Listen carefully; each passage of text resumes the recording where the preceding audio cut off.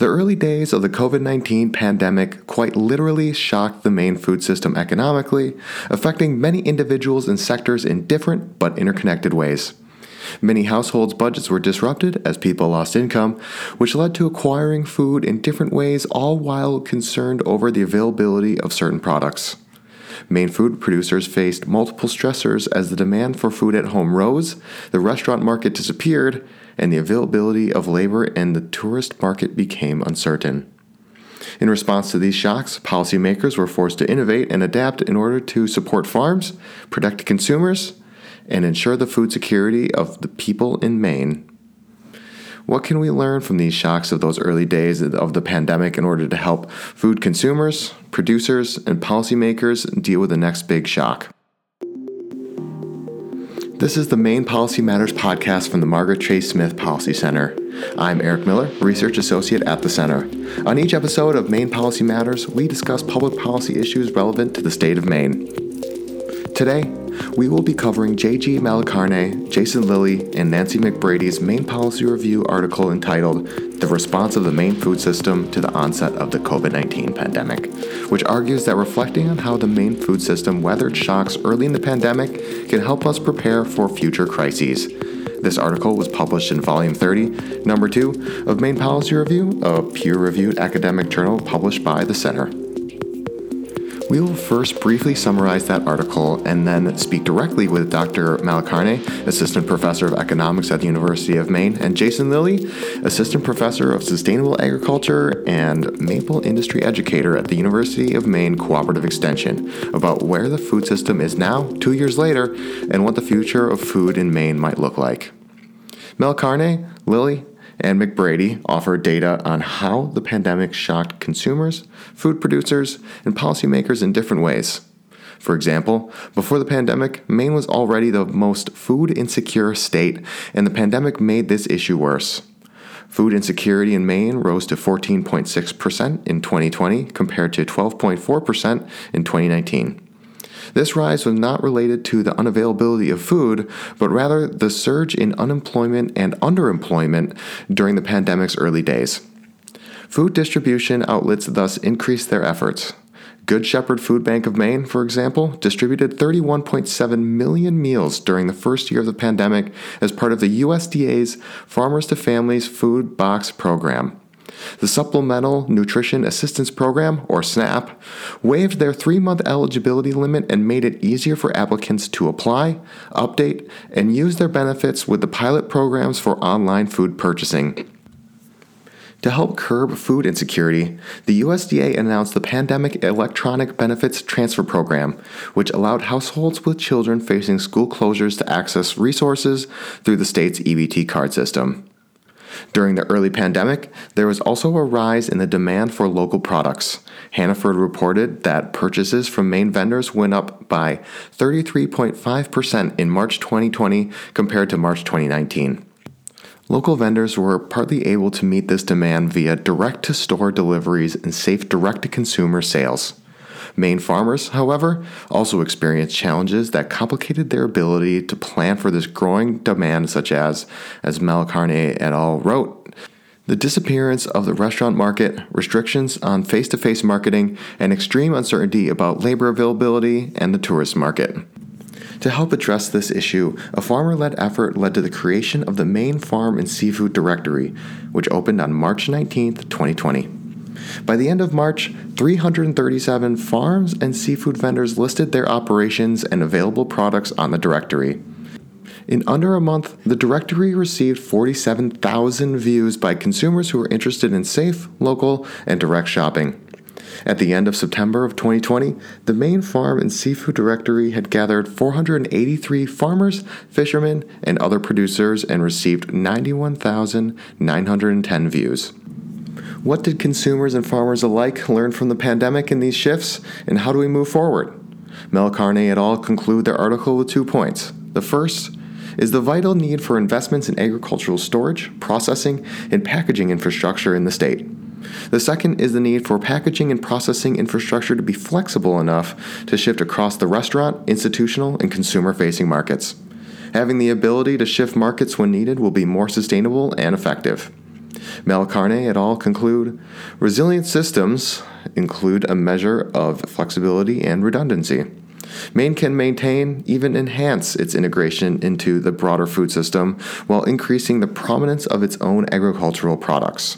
By investing in local agricultural infrastructure, Maine can provide market opportunities to its producers, increase the reliability of the supply of important staple goods for its consumers, and provide sources of employment and income to its workforce. Now we will be talking with Malacarne and Lily about what the future of the Maine food system might look like. Thank you both so much for joining us today. It's my pleasure. Thanks for having us. Thanks for having us. Before the pandemic, what aspects of the Maine food system are unique strengths and weaknesses relative to other states? Has the pandemic and other shock changed these attributes at all? And if so, how? So I'll jump in on that one. I would say that from the farmer perspective, the production side of things, Maine has really been ahead of the game and has had a leg up in relationship to the diversity of production types here in the state. So there's a lot of different types of agricultural production that happen, and not all, but a lot of that agricultural production is marketed through local channels.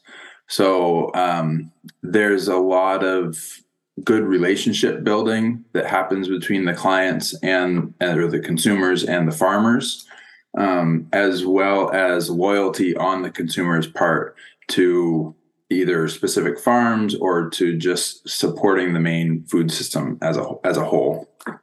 And I've spoken with many folks from the Ag Service Provider Network, so people from Cooperative Extension and various organizations.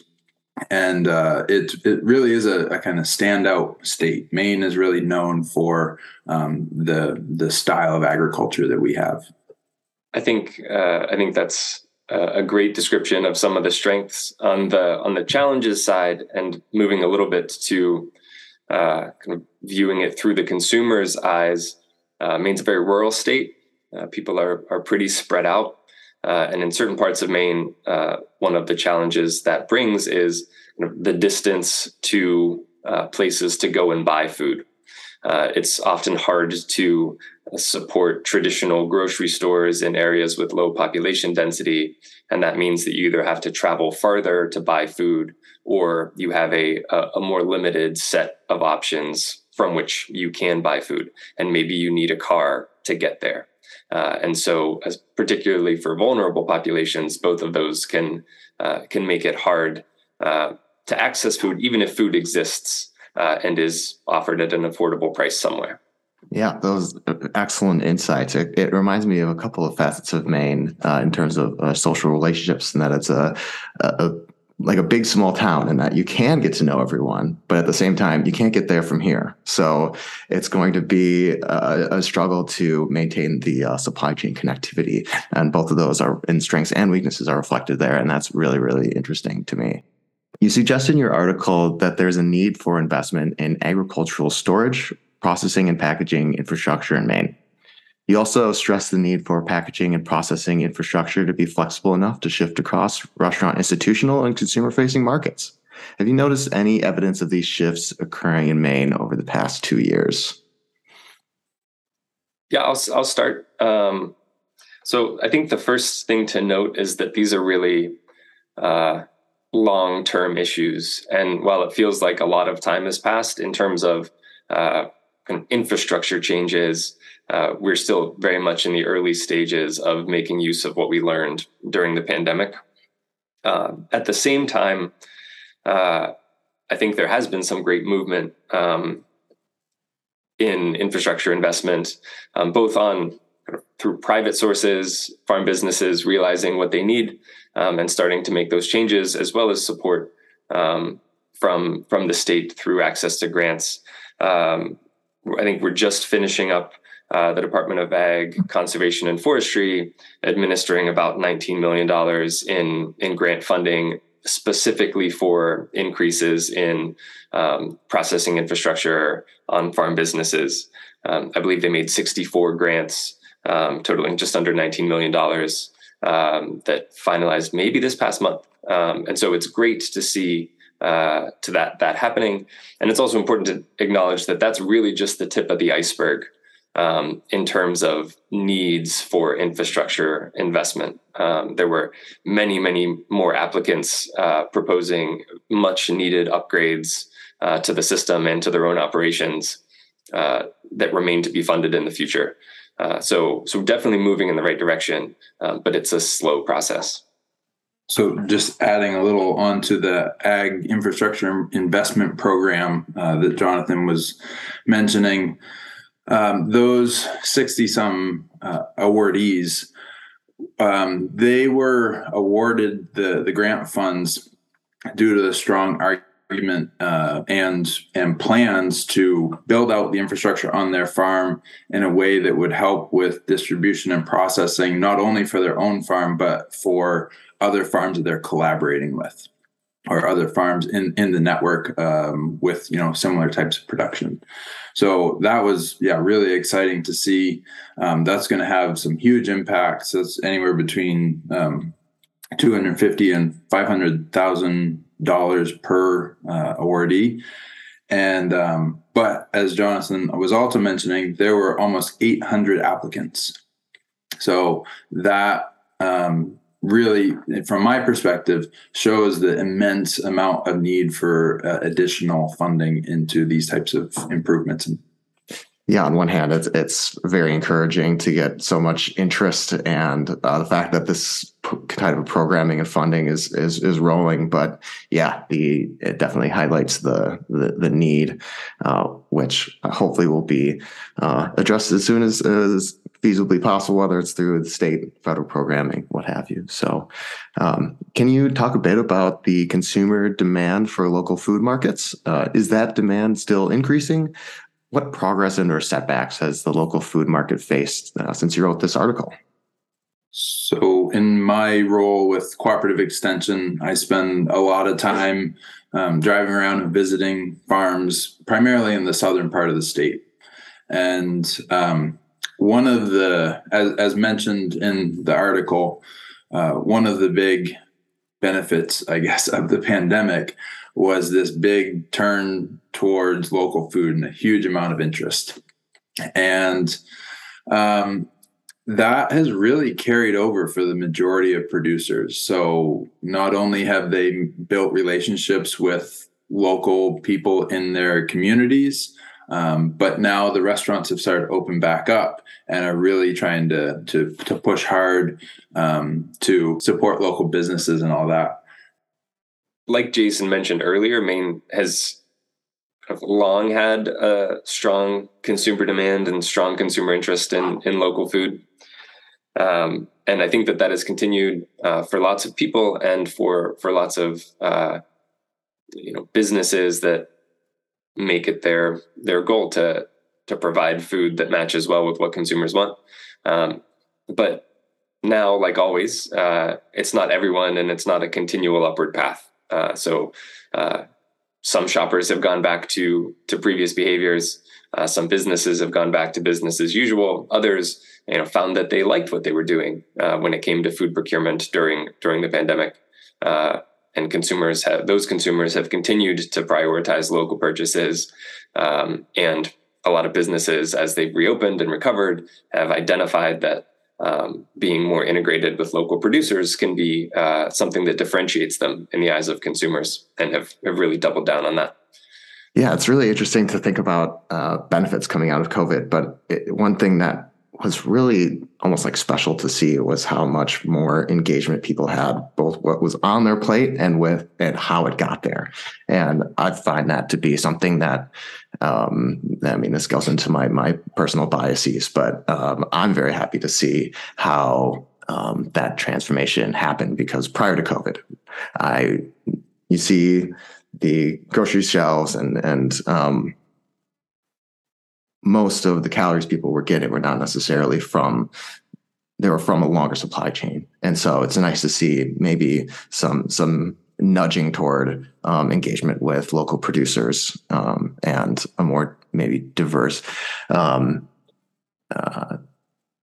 set of types of food is nice to see. Yeah, I think it's a little. A lot of us who work in this space and who have these conversations, we spend a lot of time, uh, being happy about that. I think it's important to realize, and this is a point that we make in the article as well, that the goal, especially if we're talking about resilient food systems, isn't necessarily to make them hyper local. Right. There are lots of things that we can't produce here, or lots of things that would take many more resources to produce here, and so don't actually kind of have that desirable, say, environmental impact, or that desirable impact on kind of sustainability broadly that we might think, because they're local. I think the goal is, as you mentioned, to diversify and to really take a little bit more holistic view of the food system and figure out what we can do well here and make sure that we're doing that. And at the same time, recognize that there are many ways to ensure access to affordable, high quality food for everyone. And that involves making use of our resources here, but then also integrating in a smart way to kind of the broader national and global food system.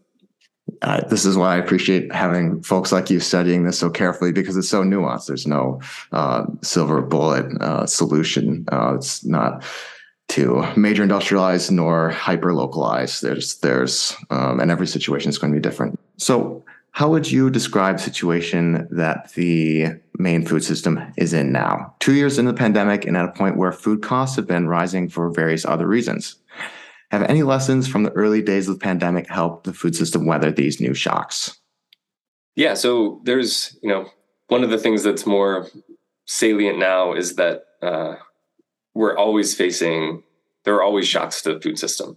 The pandemic, the early days of the pandemic, especially, were a sudden, large, unexpected, and kind of unprecedented shock. What we're facing now with rising food costs happens repeatedly, right? Food costs go up, food costs go down. And I think that a few things make this different. And consumers have some experience now from the pandemic that can help them face rising food costs. And the first is we all have a little bit more practice being flexible. And so whenever the cost of I'm an economist, and so I imagine that whenever the cost of one thing goes up, consumers decide whether or not they want to continue purchasing it, or whether they want to switch to a similar but maybe cheaper good. And we have a lot of evidence that that's actually what consumers do. So I work with a group at the University of Maine and at the University of Vermont that's part of the National Food Access and COVID Research Team. And we run some ongoing surveys, and rising food prices is one of the questions that we asked about. And so in our most recent survey, 62% of respondents reported that the rising food costs has made them alter their behavior. But then at the same time, there's a lot of work that's done. And in particular, I'm thinking of the Consumer Food Insights report that runs out of Purdue. That happens at a much, much higher frequency. And they see similar things, that consumers are changing their food purchasing behavior in response to rising food price. But what they find is that some of that is seeking out more sales and discounts, or some of that is swapping between name brands and generic brands. And so it doesn't necessarily mean that there's a one-for-one association between rising food prices and rising food expenditure to every household. And that is not at all to say that rising food prices are not challenging. It's just that everybody has a little bit more practice now responding to challenging situations when it comes to procuring food. And so I know that the system itself is dealing with that and is using that experience very wisely. And I'm confident that consumers are doing the same thing.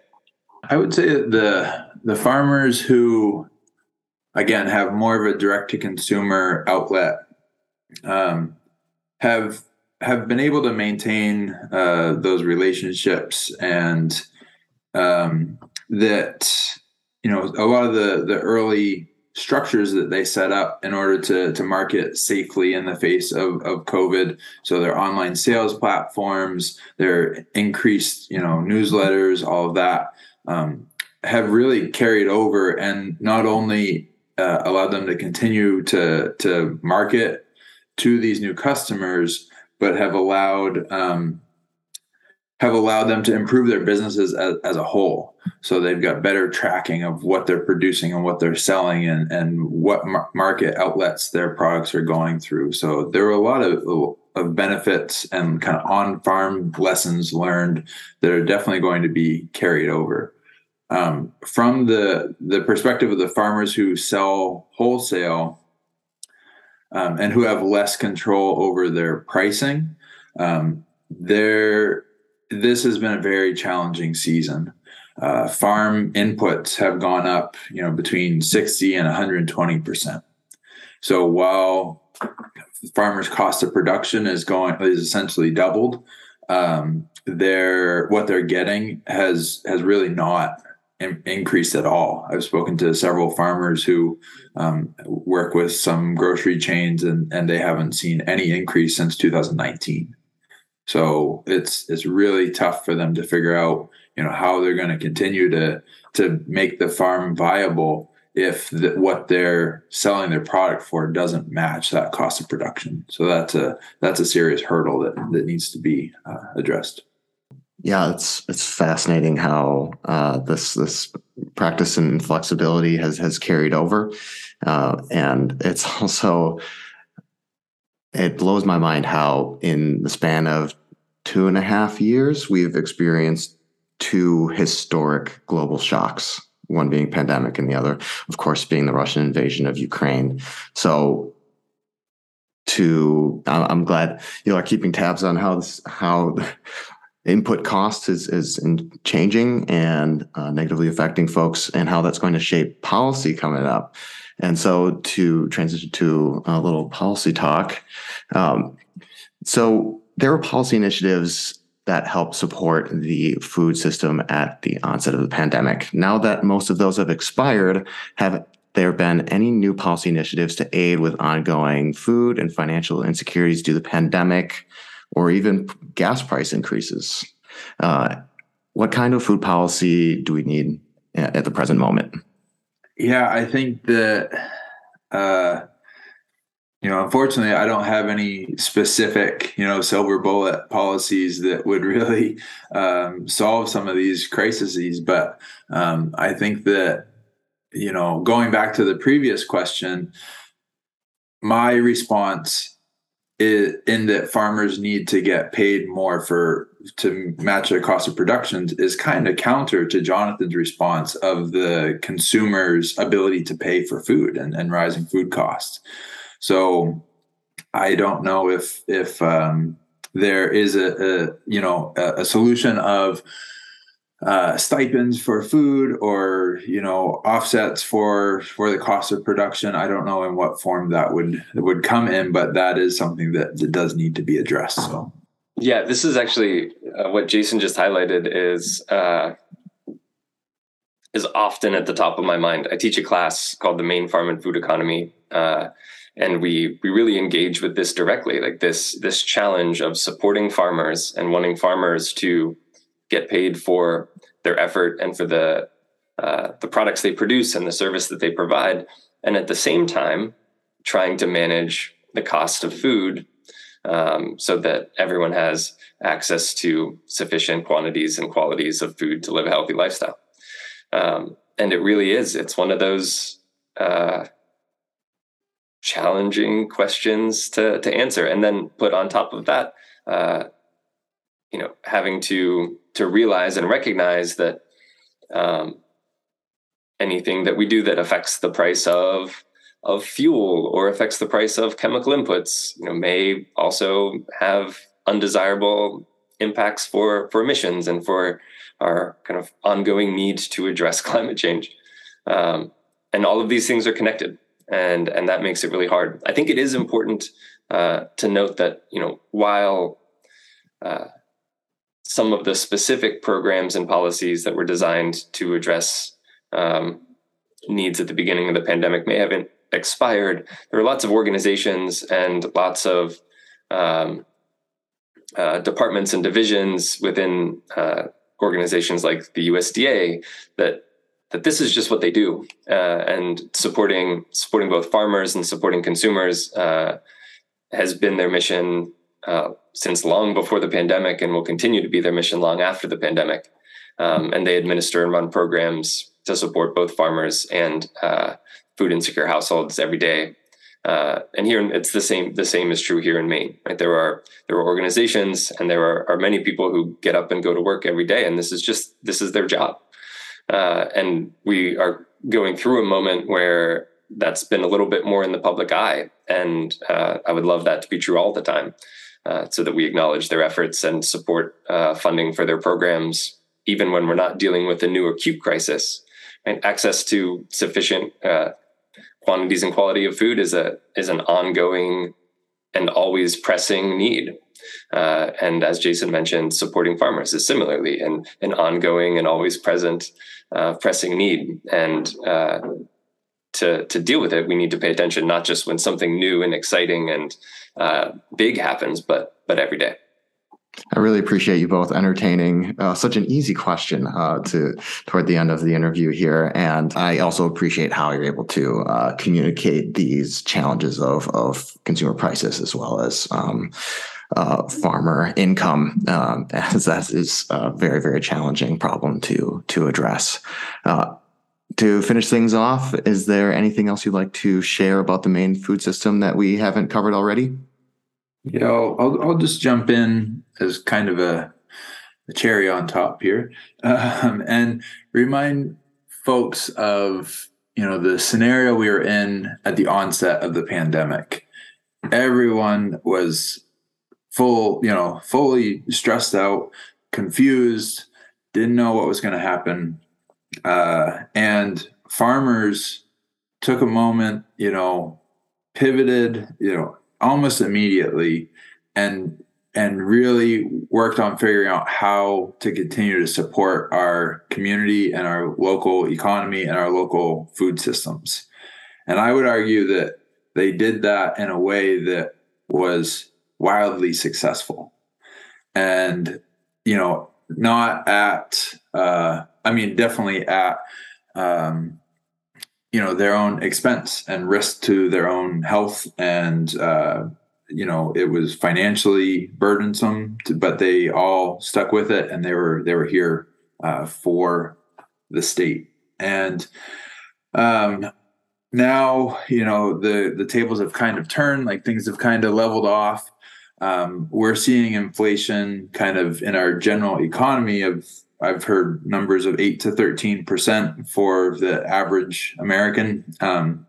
And to pair that with farmers' increased cost of productions being, 60 to 120% increases. So I think it's now a moment for the, general consumers of Maine to just really kind of step back and think, if we have the means at all, it goes beyond just the food that we're putting on our table. Us taking that effort to support our local farmers has that ripple effect at supporting our whole economy, the ecosystem, and our communities. So that's what I would leave us with. I can't do better than that. So I'll give Jason the last word there. Yeah, that was very well put. Thank you, Jason. And thank you, Jonathan, as well, for joining us today on Maine Policy Matters. Thank you for the opportunity to be here. Yeah, it was a pleasure. Thanks. What you just heard was J.G. Malacarne's, Jason Lilly's, and Nancy McBrady's perspective from their article, The Response of the Maine Food System to the Onset of the COVID-19 Pandemic. Maine Policy Review is a peer-reviewed academic journal published by the Margaret Chase Policy Center at the University of Maine. For all citations for the data provided in this article, please refer to the original article in Maine Policy Review. The editorial team for Maine Policy Review is made up of Joyce Rummery, Linda Silka, and Barbara Harity. Jonathan Rubin directs the Policy Center. A thank you to Jason Heim and Catherine Swaha, scriptwriters for Maine Policy Matters, and to Daniel Susi, our production consultant. In 2 weeks, we will be reading a summary of Rob Brown's article entitled, How to Save Jobs and Build Back Better: Employee Ownership Transitions as a Key to an Equitable Economic Recovery. We would like to thank you for listening to Maine Policy Matters from the Margaret Chase Smith Policy Center at the University of Maine. You can find us online by searching Maine Policy Matters on your web browser. If you enjoyed this episode, please follow us on your preferred social media platform and stay updated on new episode releases. I am Eric Miller. Thanks for listening, and please join us next time on Maine Policy Matters.